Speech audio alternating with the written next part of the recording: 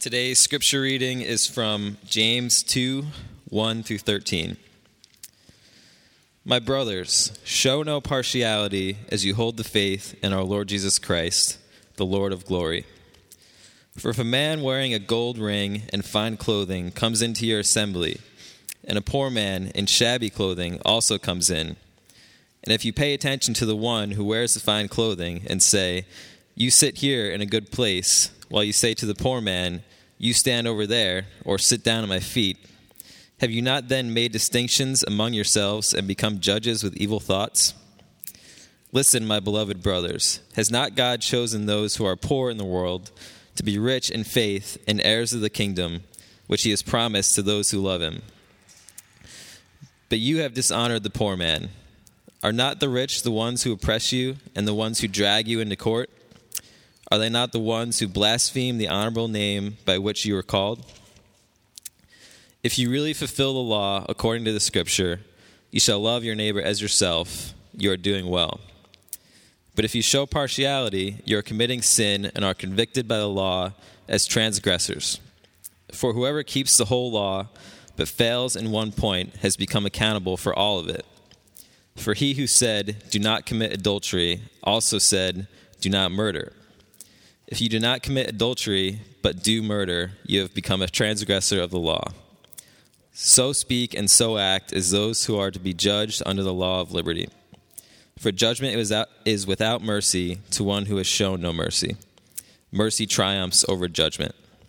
This is the word of the Lord. Good morning. I'm not sure if... there we go. Wasn't sure if that was on. Hey, it's good to be here and worshiping with you this morning. We are continuing our series on relationships. We've been, earlier on in the year, we decided to go ahead and track through together the passage that we look at on Sunday in our home meetings during the week. And so we've been looking at different things that get in the way of our relationships with one another. And one of the things that we see in this passage this week is that showing mercy, or the reasons why we wouldn't show mercy, are some of the things that get in the way not only of our relationship with one another, but our relationship with God himself. And so I was thinking about this passage in particular and thinking about how can we open it up? How can we orient ourselves to what James is saying to us here? And I thought about, I don't watch a ton of TV, but sometimes I'll visit family and a show will be on that they enjoy and I'll watch it with them. And I remember watching a show with my aunt. I don't know whether it was a year or two ago. I think it was called Undercover Boss. Do you know this? The premise of this show? So the idea is that there's an owner of a company, right? And it's a fairly large company, so large that the owner isn't very involved with the running and operating of the day-to-day.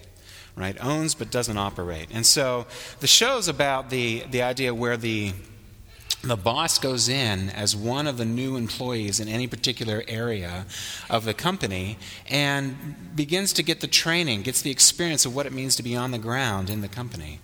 And it's interesting because he experiences things that he would never experience if he was known to be the boss. Right? And so the show unfolds and certain people reveal themselves as being very happy to work there and very loyal to the company and very thoughtful about the way that they go about bringing their energies to the job.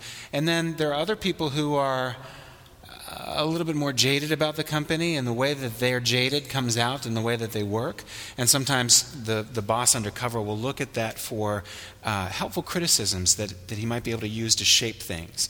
And then there are people who are just off the rails in the company that nobody has identified or people are afraid to identify. Managers who are not doing their work and everybody hates them, but because they've sort of run things in fear, nobody wants to lose their job and tell them about it. And so at the end of the show, of course, the boss is unmasked and things happen. The people who are really dedicated rise up in the company and get promoted or get a scholarship to go ahead and study this next level that would bring them up in the company. The people who were critical, their critiques are taken seriously and there's some things implemented. The people who were off the rails, they're out. Somebody else is brought in. It's an interesting thing Because when we come to this passage, what we're looking at is the mercy that Jesus shows us and the mercy we should show as a result. And it's a lot like this first point. We're going to look at three things, but the first point that we're going to look at in particular is a lot like Undercover Boss, only it's undercover family, right? Undercover dad of the family coming in and seeing whether or not you're living like family, whether you're living like brothers and sisters. So we're going to look at our agenda today is going to look at the gospel. In the gospel, Jesus gives us God's personal presence, which changes the way that we relate to, number one another. It changes the way that we relate to God's law, and it changes the way that we relate to God himself. So in the gospel, Jesus gives us God's personal presence, and that changes the way that we relate to one another, to God's law, and to God himself. Let's take a look. How is the way that we're to relate to one another supposed to change because of his presence? Well, to understand that, first we just need to see what needs changed.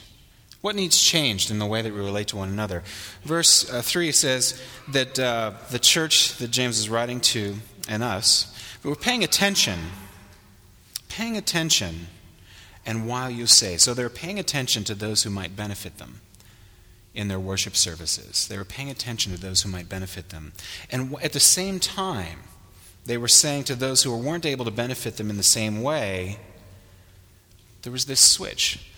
So there was paying attention to one group of people and not paying attention to another group of people.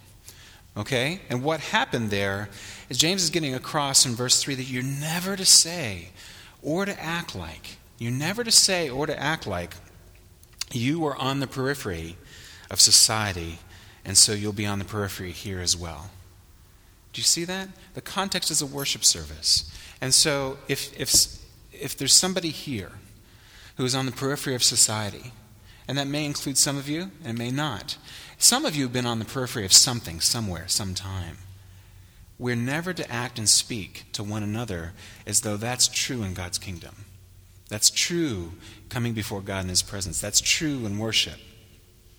Now, verse 4, he goes on to say, have you not then made distinctions among yourselves? These are distinctions that he's pointing out, James is pointing out, that the Lord himself doesn't make.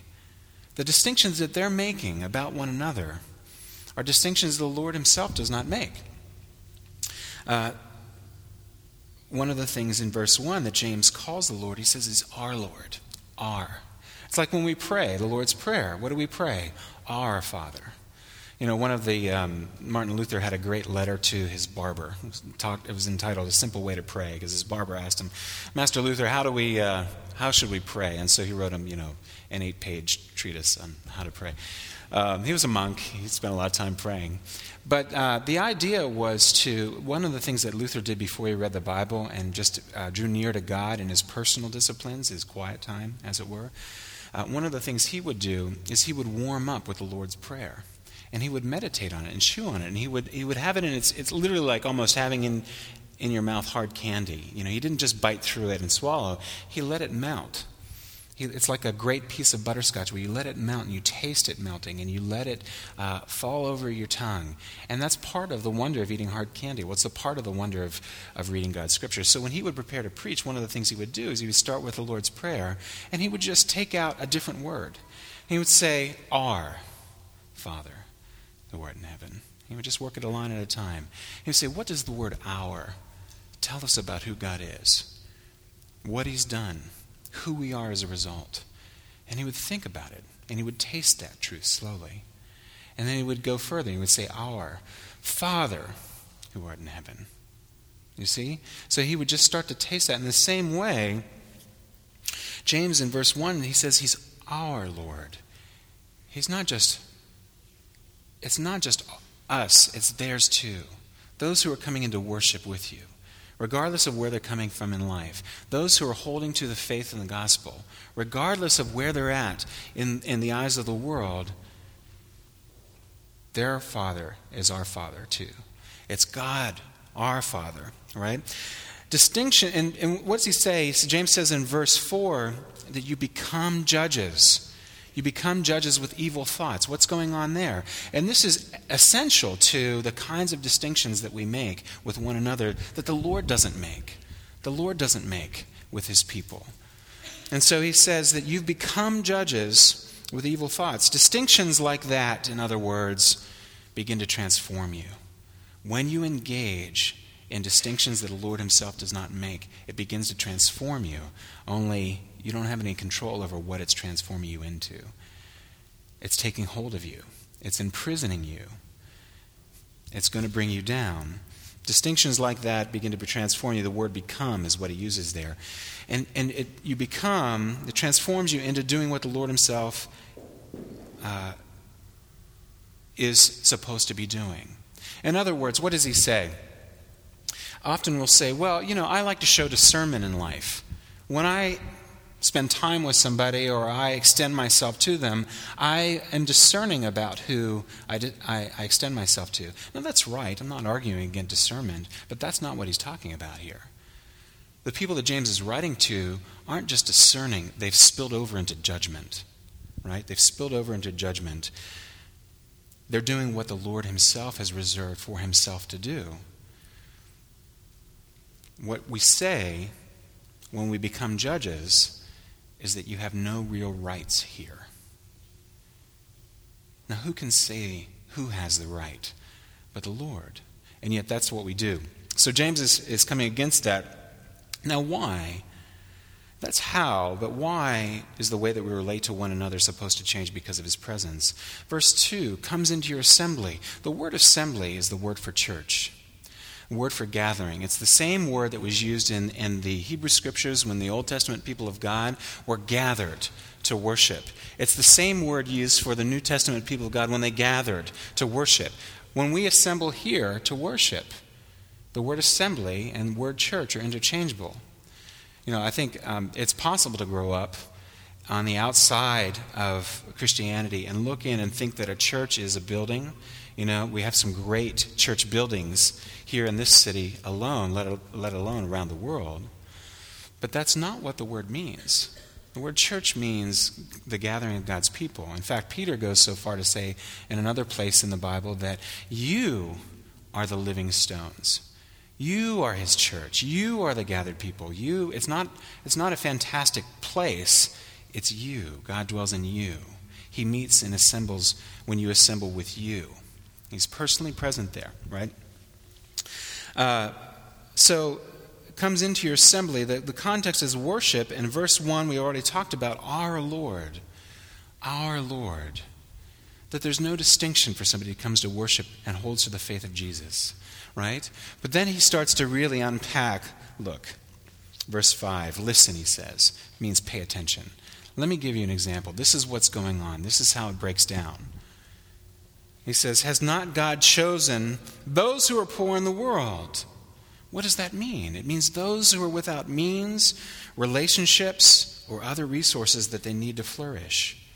You know this in Jesus. When you look at the examples of how he lived his life, who was he hanging out with? He would spend time with the poor and the marginalized.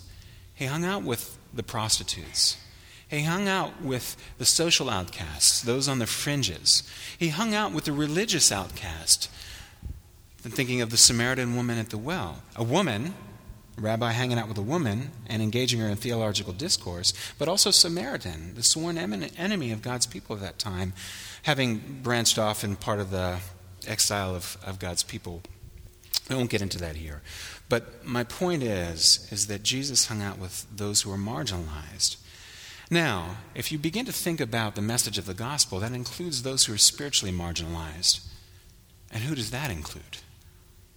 Each one of us, sitting here and standing here. This line that James talks about is primarily those who are without in the world, but in this light, when you look at it spiritually, he's trying to draw the connection. He's saying, look, yes, the gospel goes out here, but if you remember the gospel, it's true that all of us are marginalized and on the outskirts and unable to come into God's presence on our own. We're not to be included in our own merit by what we bring to the table. So he says about he says about, has not God chosen those who are poor in the world? He says, verse 5, to be rich in faith. To be rich in faith. This means all the means needed and more in faith in Jesus. To be considered children of God. To be considered co-heirs with Christ. To not be shown this strange distinction as though they're somehow different, somehow off the map. Verse 5, and heirs of the kingdom. Material inheritance is coming that displays itself now in different manner, right? Part of our faith is not just that Jesus died and was resurrected, but we'll say it when we say the creed, and is coming again to judge the living and the dead. Is coming again. And when he judges the living and dead, part of our hope is that he'll make a new heavens, a new city, and a new earth. And there'll be a place in which he dwells and we dwell together with people from many nations, from all nations. So, heirs of the kingdom, right? Material inheritance. I was thinking about how material inheritance displays itself now in a different manner of living. I was at Central Park in New York one year for one of the big concerts they have in the summertime. And we have to, the thing about those is you have to pack up a big cart with all your food for the day, because once you get in, it's very hard to get out. And so you pack up your cart and your food and your drinks, and you bring it early. We lived in Brooklyn at the time, and we left at like 4 a.m, and we're on the subway, and we got this big cart, and we get to Central Park, and Mayor Giuliani was there at the time. He was the mayor at the time. And Mayor Giuliani is a man of means. And one of the things that you'll notice if you're around people who have tremendous amount of means is that their posture is very particular. You can tell that they have means. The way that they carry themselves, the way that they hold themselves, the kind of authority that they show. I mean, he had kind of an aura of means about him, and he handled himself just like that. What James is saying is that these heirs of the kingdom who you're trying to cast out and make distinctions about have those means. They have as much right to those means as you do. And they have as much right to carry themselves as though they have those means as you do. Verse 5, which he has promised to those who love him. If God promises, who are you to go against that promise? Who are you to go against that promise? He's called them to be those who love him. And how can you treat them as though that is not the case? He says, you dishonor the poor man. You dishonor. You fail to give him the respect that he deserves. It's like undercover boss, but in this case it's like undercover family. This is an heir to the kingdom. When you show these kinds of distinctions, when you judge wrongly, out of an evil heart, out of an evil attitude, you're treating an heir of the kingdom as though they're not heirs. You're treating them as though you have the right to judge over them. Stop that. That's not right. So he goes on, and the second thing that we'll talk about is Jesus gives us God's personal presence, which changes the way that we relate to God's law. Now, how is it that the way that we relate to God's law deal with any of this? And how is it supposed to change? Verse 12, so speak and so act as those who are to be judged under the law of liberty. So speak and so act as those who are to be judged under the law of liberty. There's our namesake, right? Liberty, freedom. Under the law of freedom. So what's the contrast? And he goes through, and there's an intense contrast in verse 4 and following. Verse 4 says they made distinctions among themselves and became judges. Right? But verse 6 he says, but rather than acting in line with God's promises, you've done something else. In other words, when people come in to your midst and you're making these distinctions, you're not acting in line with God's promises. You're acting in line with something else. What is it? And he goes to say, are not the rich, and he begins to look at the standard by which they're using to make discernment like this, to make judgment like this. And he says, are not the rich ones who oppress you and the ones who drag you into court? He's saying, think. You are using the same kind of tactics. You're judging those who don't, you're judging who doesn't have rights, those who show no mercy. They drag you into court. It's like Scrooge. A Christmas Carol, right? When people come along and ask him, can you spare some money for the poor and those who are in need and those who are without resources? And he says, aren't there the workhouses? Aren't there the orphanages? Aren't there the state programs? Let them go and be there, Or let them die and decrease the surplus population. Wow. And part of the emphasis of the Christmas Carol is that Scrooge eventually sees that he's been shown mercy, and so therefore he's going to also show mercy, right? Verse 7, are they not the ones who blaspheme the honorable name by which you are called? Think. What he's saying is think. You are using tactics of those who speak unfaithfully, untruthfully, with dishonor about the Lord of glory, who called you by his name and bringing you into his family. What does that mean when somebody calls you by their name? When you have no name yourself, when you have no resources yourself, and a good family brings you in and calls you by their name, it means you're part of the family. It means you have rights as a family. It means you're treated with the resources of the family. It means if somebody comes against you, they're coming against the family, right? In the same way, verse 7, you are dishonoring by using the same tactics as those who would dishonor the Lord. Verse 8, if you really fulfill the royal law according to the Scripture, if you really fulfill the royal law according to Scripture, you shall love your neighbor as yourself, you're doing well. Look, he's giving you a royal name, and along with that comes his royal law to love your neighbor as yourself. This is what living life well with his name and under his promises look like. So he sets that up, but he says, but again. He contrasts. He says to show partiality. If you show partiality, verse 9, if you judge who has rights and who doesn't, you're committing a sin and are convicted by the law as transgressors. You're not acting like a son. You're not acting like a child of the kingdom. You're not acting like an heir, but instead you're acting like an enemy. You no longer relate to God as your Father who has given you his name, but as your judge who convicts you as a sworn enemy. He says, if you try to live as one who judges other, in verse 10, if you try to keep other parts of the law and you fail at this point, you're failing keeping all of it. What's he saying? He's saying that by the way that you make these distinctions, you're trying to live as though you yourself can honor the law. You yourself are the standard by which you have to live by. You yourself are the standard by which others have to live by. And you can't make those kinds of distinctions.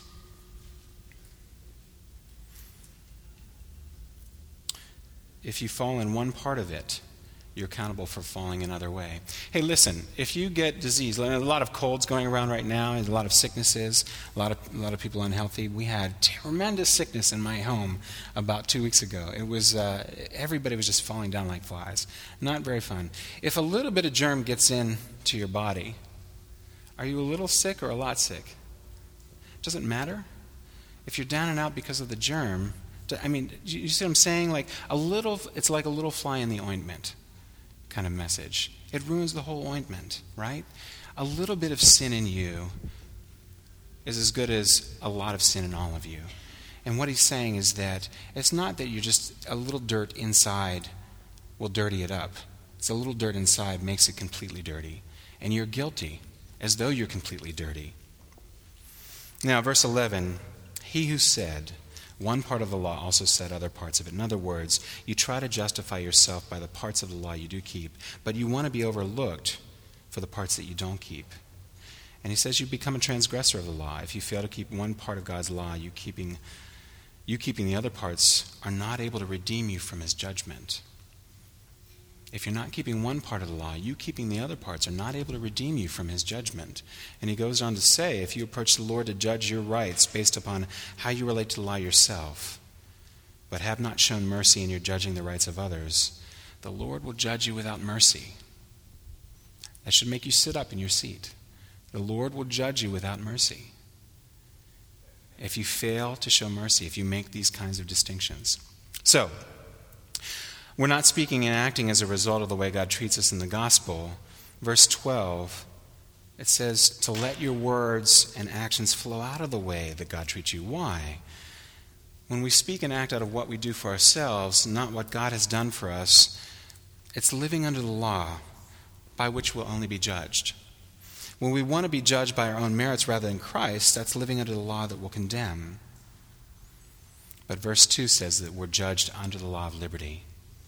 You're not judged under keeping one or every part of the law of God, but under the law of liberty. Freedom of being treated as one who is free, because you're holding not to yourself, but you're holding on to your faith in the Lord Jesus Christ. You're treated with the law of freedom. The law of freedom, not the law that would bring you judgment. The problem is that we want comfort. We want mercy for ourselves because we want our lives to be comfortable. And we want justice for the other guy because we want our lives to be comfortable. Mercy for ourselves and justice for somebody else. What happens when somebody wrongs you? What happens when somebody attributes to you something that's not true? Right? I see this all the time in my own life, in the way that when I talk to you in your lives, in the lives of different friends. When somebody wrongs us, we get our back up and we're ready, and we have the list of the ways that what they did to us was wrong. We have the list, and we can go down the list, and we can point it right out. But there's a reason that Jesus said when that happens, when somebody sins against you, pay attention also to the log in your own eye when you pay attention to the speck in somebody else's. Why? Because our predisposition is we want to be shown mercy, but we want justice when others wrong us. And we've got to be familiar with both strands of thought. We've got to be familiar with ways that we sin against other people too. Look, our last point is that Jesus gives us God's personal presence, which changes the way we relate to not just one another, not just to the law, but God himself. Let's take a brief look at that. Verse 1, James uses the phrase, the Lord of glory. The Lord of glory. What does that mean? The Lord of glory. It sounds like a church word, right? It sounds like a word that you're familiar with using, but when you examine it, it's sometimes hard. It's one of those words you're like, well, what does that actually mean? What does glory mean? And so one of the commentators that I read wrote this. He said, James deliberately introduces the idea of the glory of Jesus, verse 1, and compels us to ask why he does so. And then some further reflection on the biblical meaning of what glory is helps us to answer that question. The commentator goes on to write this. He says, in Exodus 33:18, we find Moses downcast over the history of Israel to date, and desperately anxious about the future, if the Lord indeed insists that he continue to lead the people. In his need for encouragement and uplifting, he begs, I pray thee, show me thy glory. And in reply, the Lord, ever prompt to meet the needs of those he loves, promises, I will make all my goodness pass before you, and I will proclaim before you my name. And this is exactly what he does in Exodus 34:5-8. The Lord's name is a statement not just of who he is, but much more of what he is. It summarizes the Lord's character and attributes. In this way, when Moses asked to see the Lord's glory, the Lord in effect answered by saying, you will certainly see my glory, for I will come to you myself, reveal my essential goodness, and spell out my very nature to you. Glory, then, he writes, is shorthand for the personal presence of the Lord in all his goodness and in the fullness of his revealed character. The Lord Jesus Christ is God's glory. God himself comes among us in all his goodness and in all the full revelation of his person. Verse 7, the Lord of glory, the Lord of personal presence, the Lord who has revealed himself to you, who has called you by his own name and bringing you into his family, adoption. God is the one who decides who gets rights and who doesn't in his family. God is the one who decides.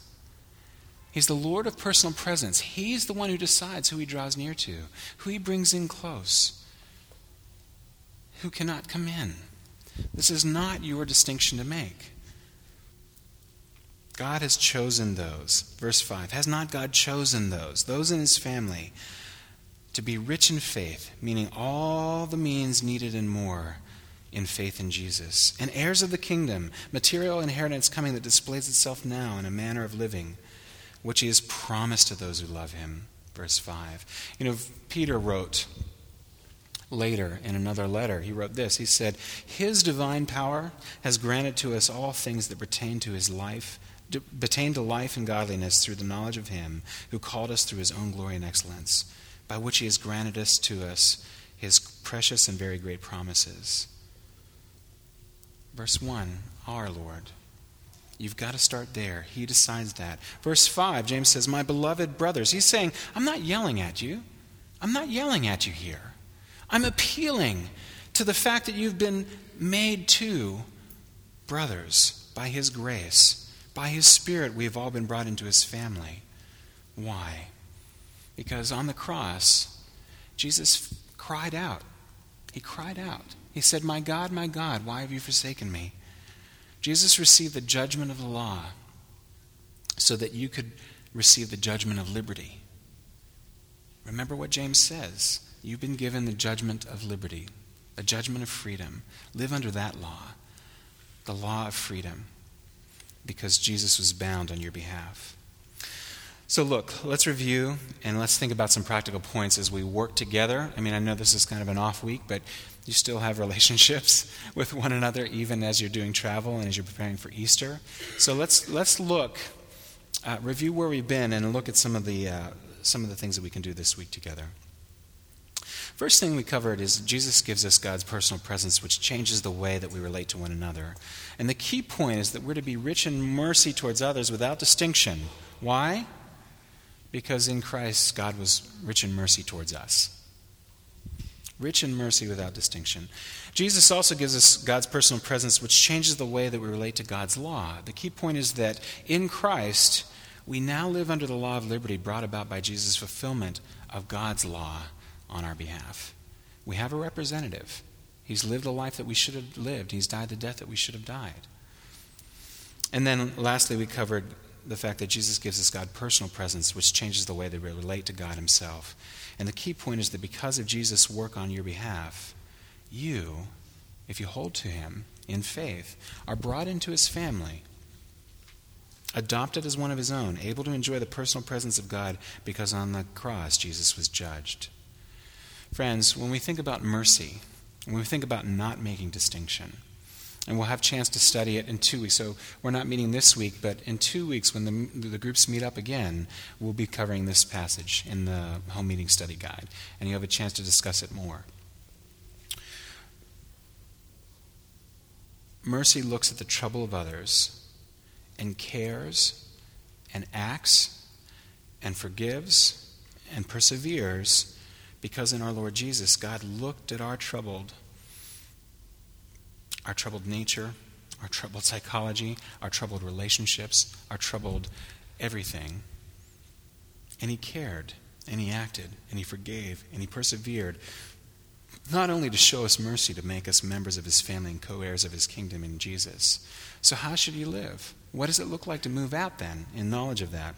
There's some questions from the accompanying chapter that we're reading along. There's a book that we're reading along with as we study this series in relationships. It's a resource the leaders have. You're welcome to read it too. It's a great book. It's called Relationships, a Mess Worth Making. Here are some of the questions that they ask us to take away, and I think that we should take them away and work on them together. Do your relationships demonstrate a willingness to suffer for another's sake? Do your relationships show a willingness to suffer for another's sake? In other words, when you're relating, when you think of the relationships that you have in your life, do they show a willingness to suffer for someone else's sake and not live for your own?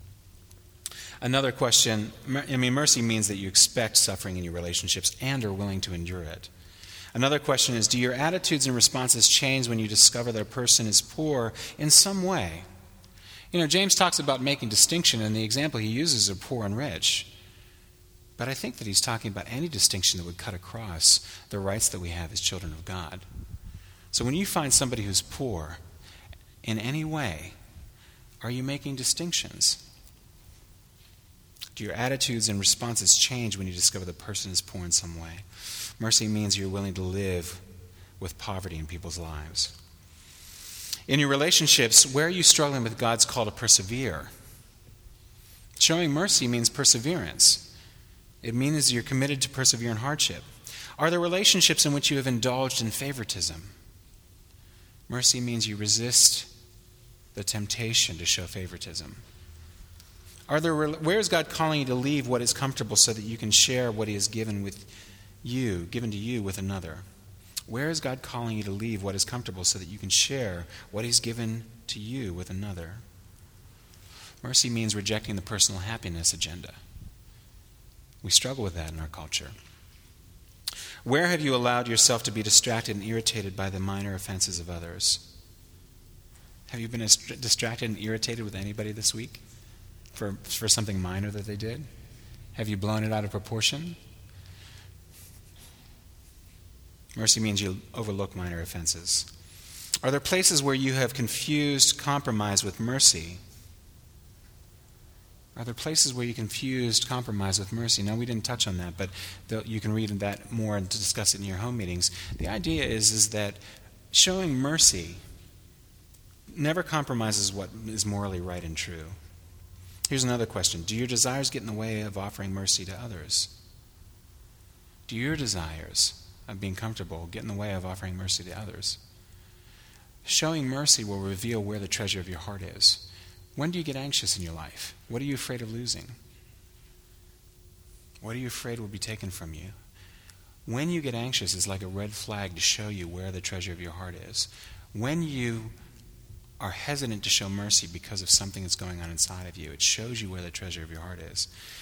And then lastly, have you tried to extend mercy and begun to see how selfish, impatient, and unforgiving and inconsistent you can be? What's wrong with this world? Our tendency is to point outside of ourselves and look at other people and other things and other stuff that's going on. But the reality of the message of this is that we're wrong with the world, and we desperately need a Savior. And giving mercy always demands mercy. Mercy will show you how much your own heart still needs the continuing work of the Redeemer. It will drive you to the end of yourself and to the grace and mercy of your merciful Savior. Friends, show mercy. Show mercy. Don't make distinctions. Remember, it's God who judges, and He gives you grace that you can walk forward in mercy. Let's pray together. Heavenly Father, thank you for time in your word together. We ask that you would apply what you would want us to apply from your word. Help us to forget those things which I said, which shouldn't apply to our hearts and lives. Bring out your word, your faithfulness, your peace through the grace of our Lord Jesus Christ.